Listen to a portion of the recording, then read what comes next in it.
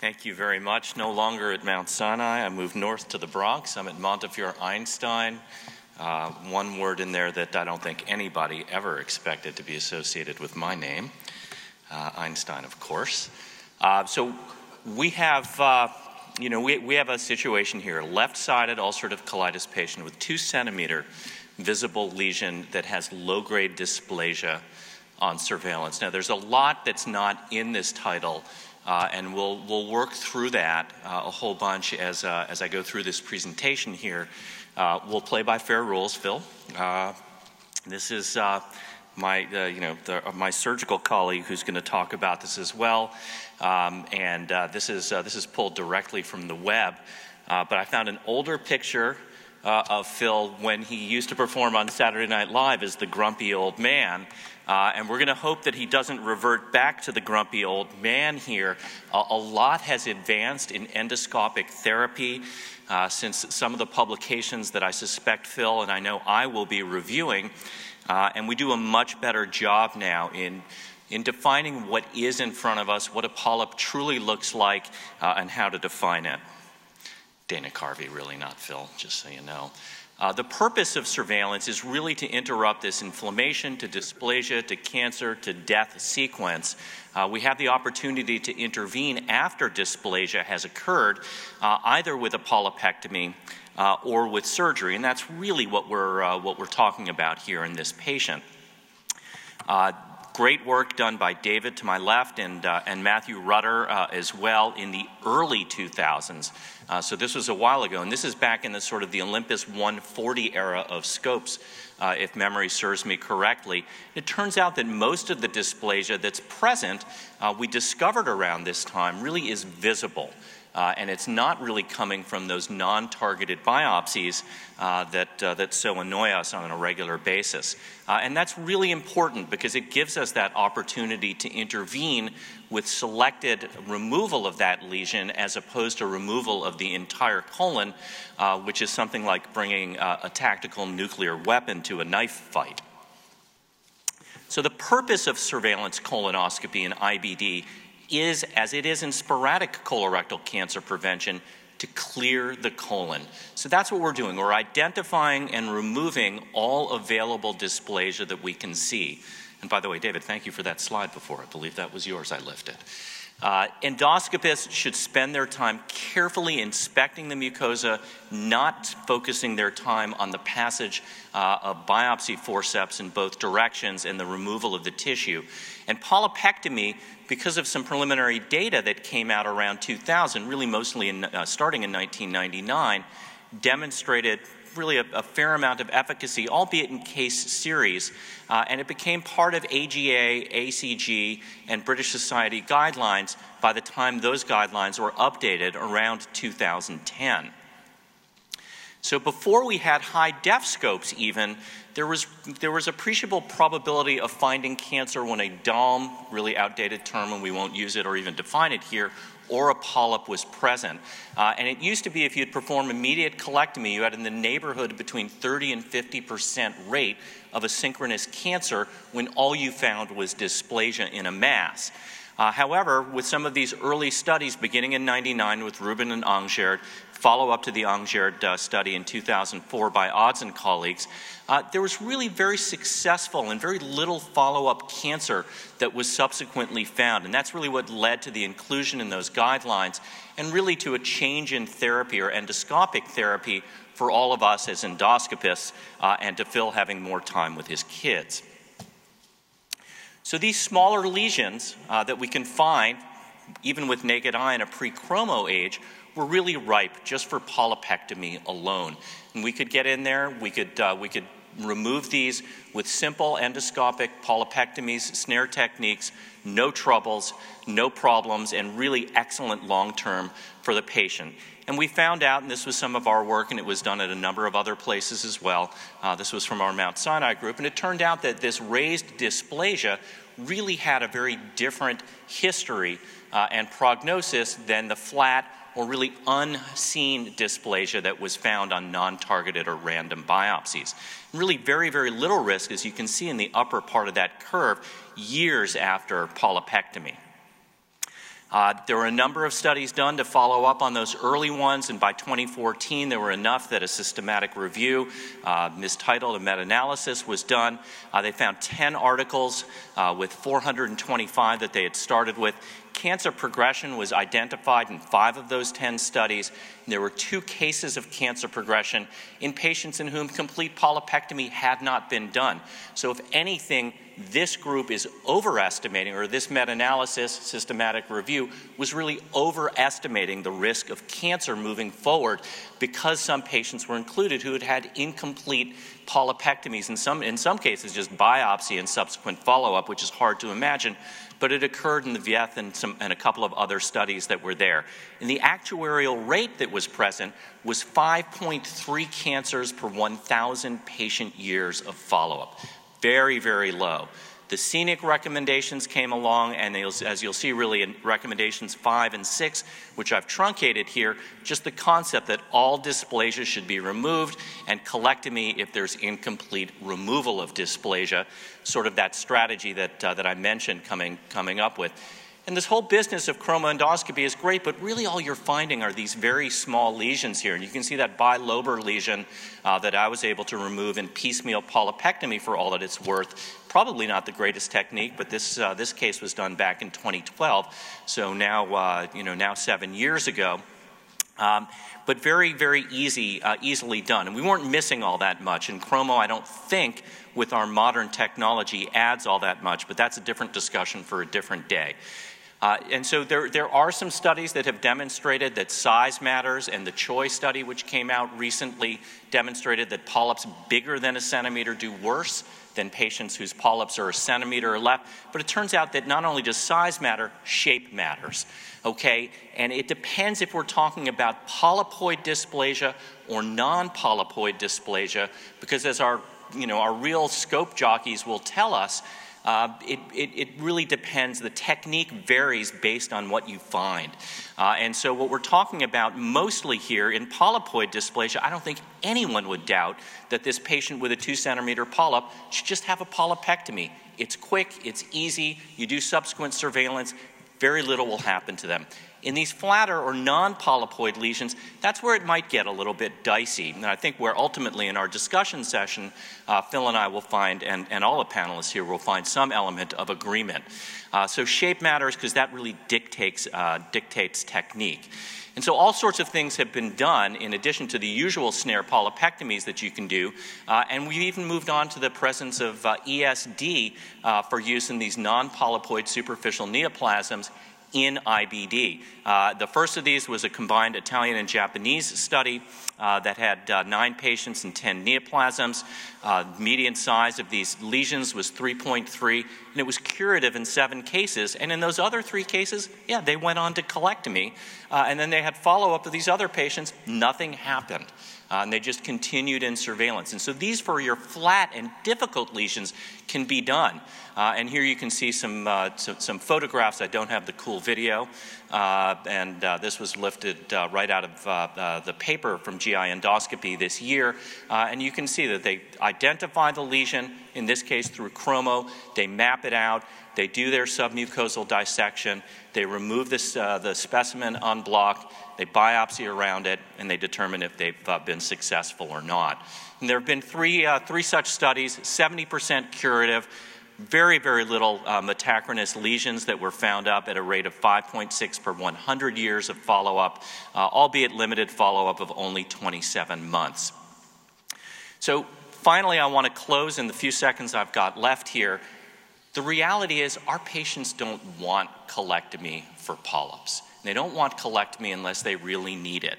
And in fact, Corey Siegel did a really nice study back when he was a GI fellow, or rather an advanced IBD fellow in Boston. And he found out that the rate at which patients would agree to a colectomy, the median rate, was 73%, which means that there had to be a 73% presence of cancer, or 73% 50% likelihood of the presence of cancer before half of the patients in this survey study would agree to a colectomy, which is pretty striking. So patients don't really want the colectomy. We have the techniques now that can avert the colectomy safely, and I don't think there's any question. In a polypoid dysplastic lesion, we would all just do a polypectomy, not even involve the surgeon. With one of these flatter lesions, we might involve the surgeons, we might involve our advanced endoscopy colleagues, and we would just kind of have to wait and see. And this is the strategy. If it's small and discrete, it comes out. Small is in the eye of the beholder. If it's amenable to a polypectomy, just do it. If there's carcinoma present, if there's flat dysplasia surrounding, then they can get their colectomy. If it's not amenable to a polypectomy, the same. That's all I got. Thanks.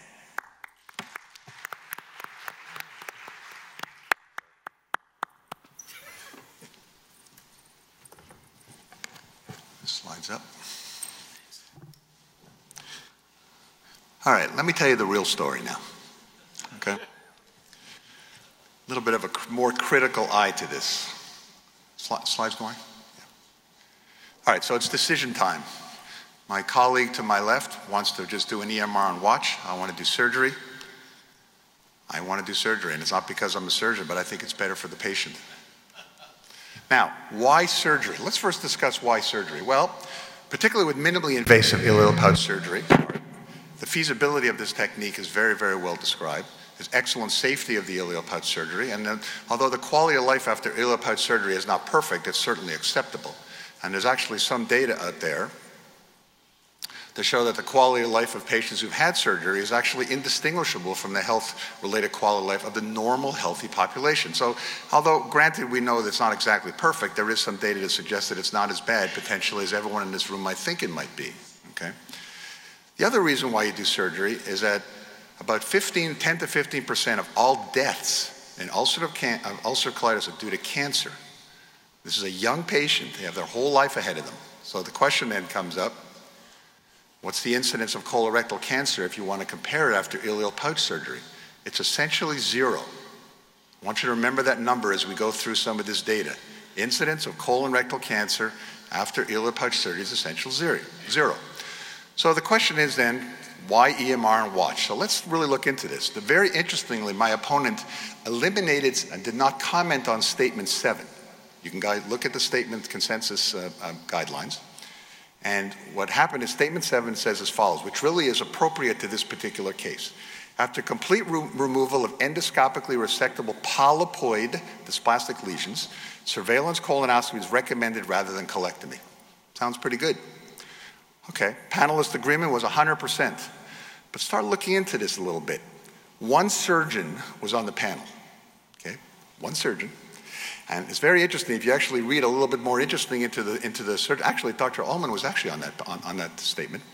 The first vote, he was only there for, because it was a consensus panel, he was only there for the first vote, and scheduling conflicts prevented subsequent participation. Where's the surgical input into this decision? What's very also interesting is that they also agreed that the quality of evidence wasn't low, sort of okay, it was very low. No studies were comparing surveillance to surgery, 0, okay? And so this thing was basically endorsed by everyone. There's a 100% panel agreement based on data showing, quote, acceptably low rates of carcinoma with this practice.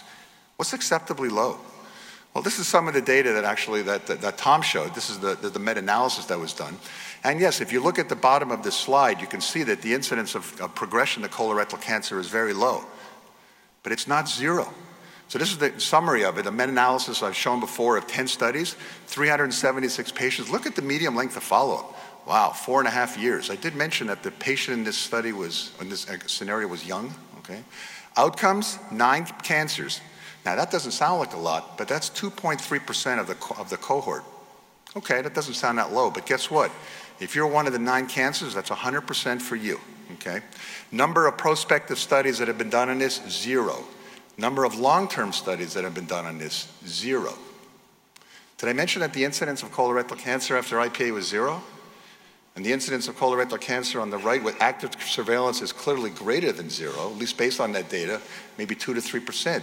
Okay, doesn't sound like it's that much, but Let's see what happens. So the question then comes up, is there any other data? That was in 2015. 2015, yes, exactly. Then there was a subsequent study. This was from the St. Mark's group. This was one of the largest, robust surveillance cohorts prospectively followed in the world, okay?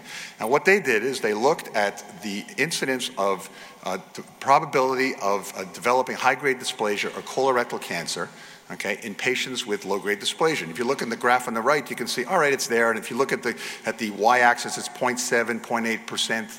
Okay, about 70 to 80% of the patients actually did not develop it. So about a quarter of the patients developed. But then, what they did very smartly is they went back and they looked at the size of the initial polyp that was there.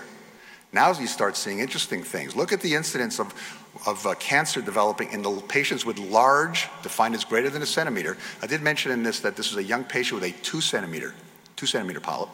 If you look at the incidence of the probability of remaining cancer-free, look at that. Now it's not actually 0.8 anymore, it's about 0.5, okay? And look at the median length of follow-up. Again, this is only after 4 years again.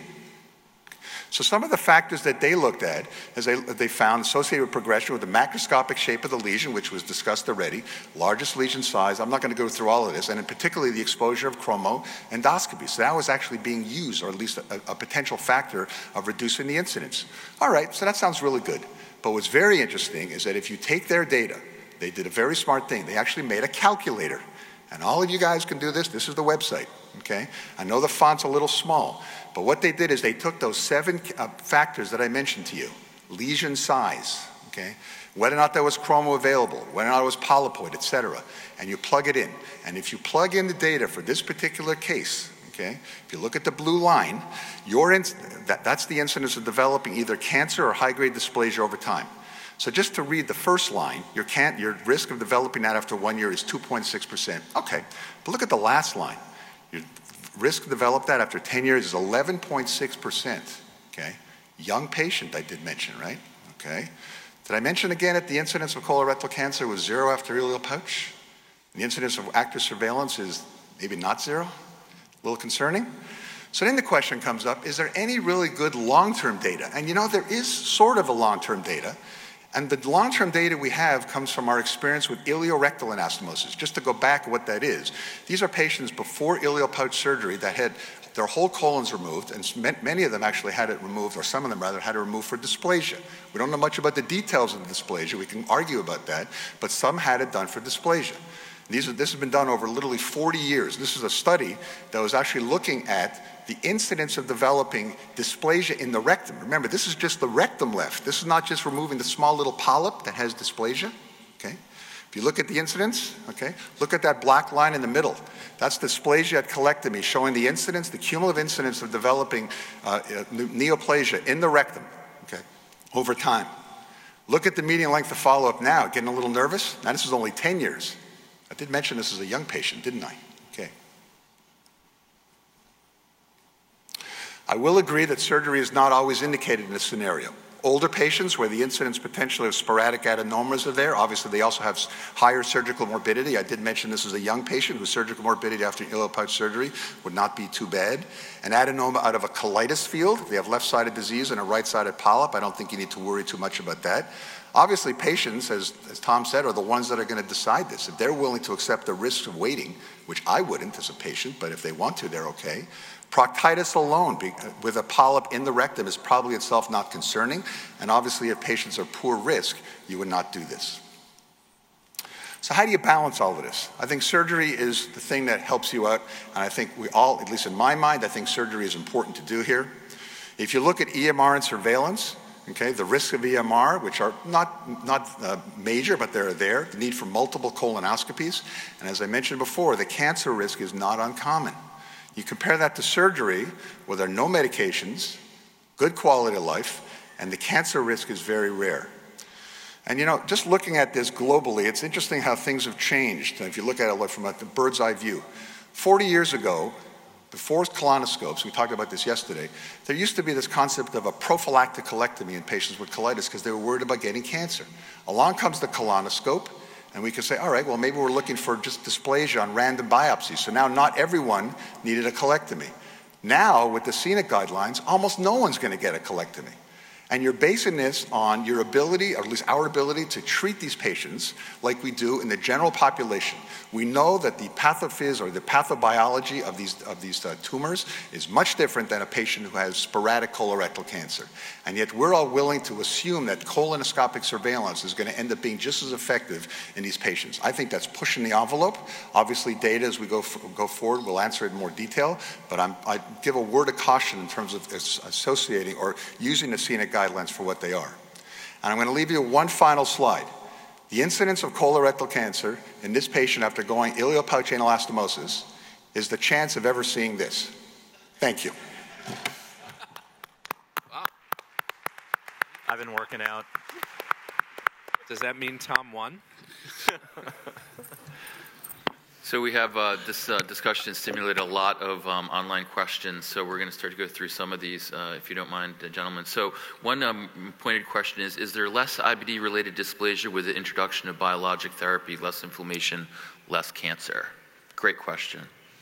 Great question. I don't think we really have the answer to it yet. I think it's suspected that there has certainly been a decrease over time, but the specific impact of anti-TNF and other biologic therapy hasn't really been able to be assessed yet, and we may not ever have the answer to that. But I believe that decreasing inflammation over time is probably what's driving down the rates of cancer and colitis. David, I'd be interested to hear your thoughts. Surprisingly, we don't have a lot of data, but there was an abstract that I haven't seen published looking at claims data with adalimumab exposure, and there was a reduced risk of cancer, but it was there were not very many cases, as is usually the situation, so it's often underpowered to make the assessment. On the flip side, there isn't an increased risk, which we need to always mention.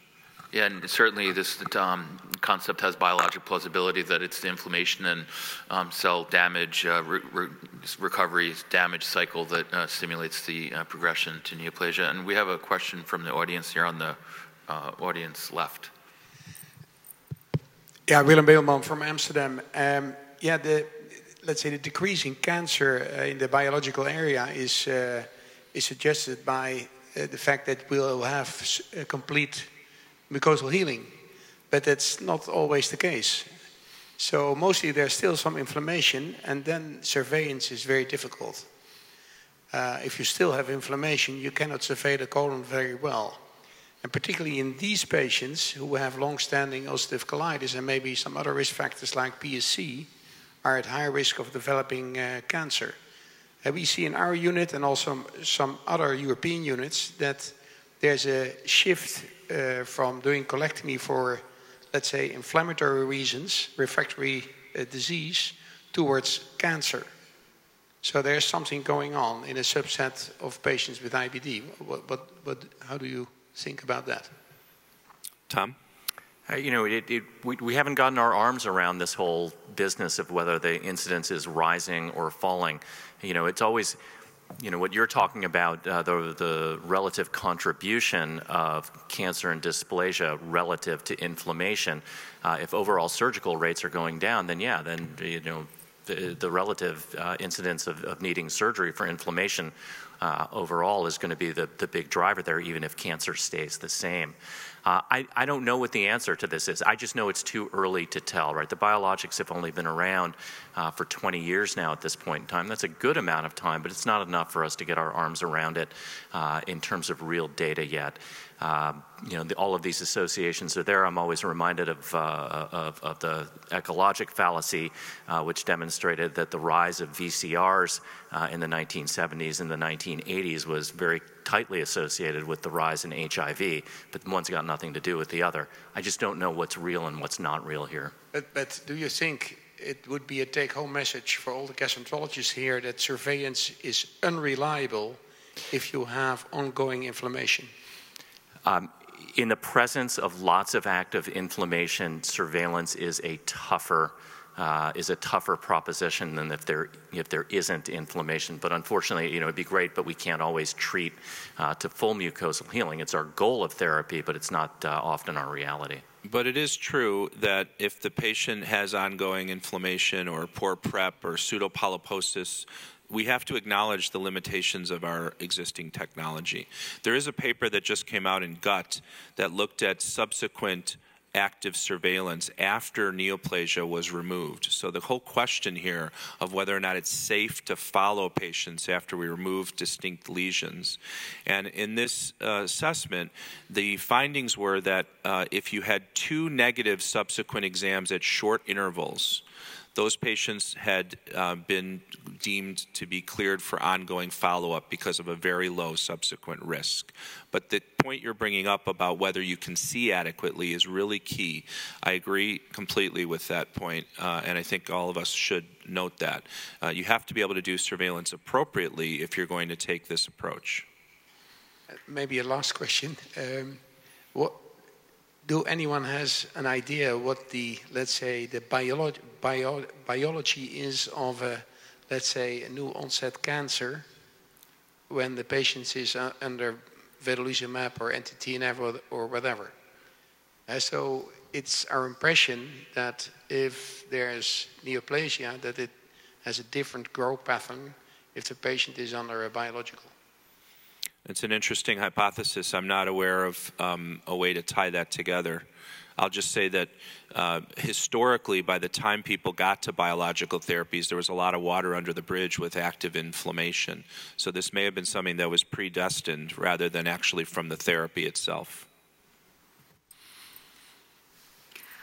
What if the situation was very similar, except there was high-grade dysplasia in the lesion? So it was a visible lesion, you completely removed it endoscopically, but your biopsy came back showing high-grade dysplasia. Would that change your management? Yeah, so I mean it's really a great question and one that hasn't been addressed in particular. But among the earlier studies demonstrating the relative utility of endoscopic removal of these lesions, it didn't matter low-grade dysplasia or high-grade dysplasia. What really seems to matter, as it does in sporadic colorectal cancer, is the adequacy of the polypectomy. Certainly I'd be a little more cautious in a patient in whom it was high-grade dysplasia, and maybe do that first follow-up examination in 2 months and not 3. Really, it's sort of the same thing. So can both of you comment on the approach to surveying a cuff, whether or not these patients should have mucosectomy? What's the approach when you're doing colectomy for neoplasia? I'll take it. These patients are still at risk for dysplasia in the cuff, and particularly the ones that had pre-op the indications for surgery, either dysplasia or cancer. The incidence, though, is low. Okay, and so these patients are generally recommended to have biopsies every 6 months to a year. At some point, if you don't get anything, you can increase it. Certainly, if you see dysplasia in the cuff, many of those cases will actually go away. So you don't actually have to operate on them right away. You can watch them carefully. Maybe if they have very high-grade dysplasia, you'd watch them a little more closely. But it's not itself an absolute indication for pouch removal or pouch revision, as an example. Yeah, I look a little less frequently than every 6 months afterwards, generally every 1 to 2 years, leaning more closely toward 2 years these days. But you can't give up on surveillance on these patients if there's a rectal cuff there. This is a field effect that's been demonstrated over and over again, and it's important to continue to look, even if the yield is as was pointed out, maybe 8 times. The risk is close to 0, but not quite 0. How about if the patient has PSC, Tom? Can you operate on this patient? If this patient had PSC and had dysplasia, I'd probably operate on him. But again,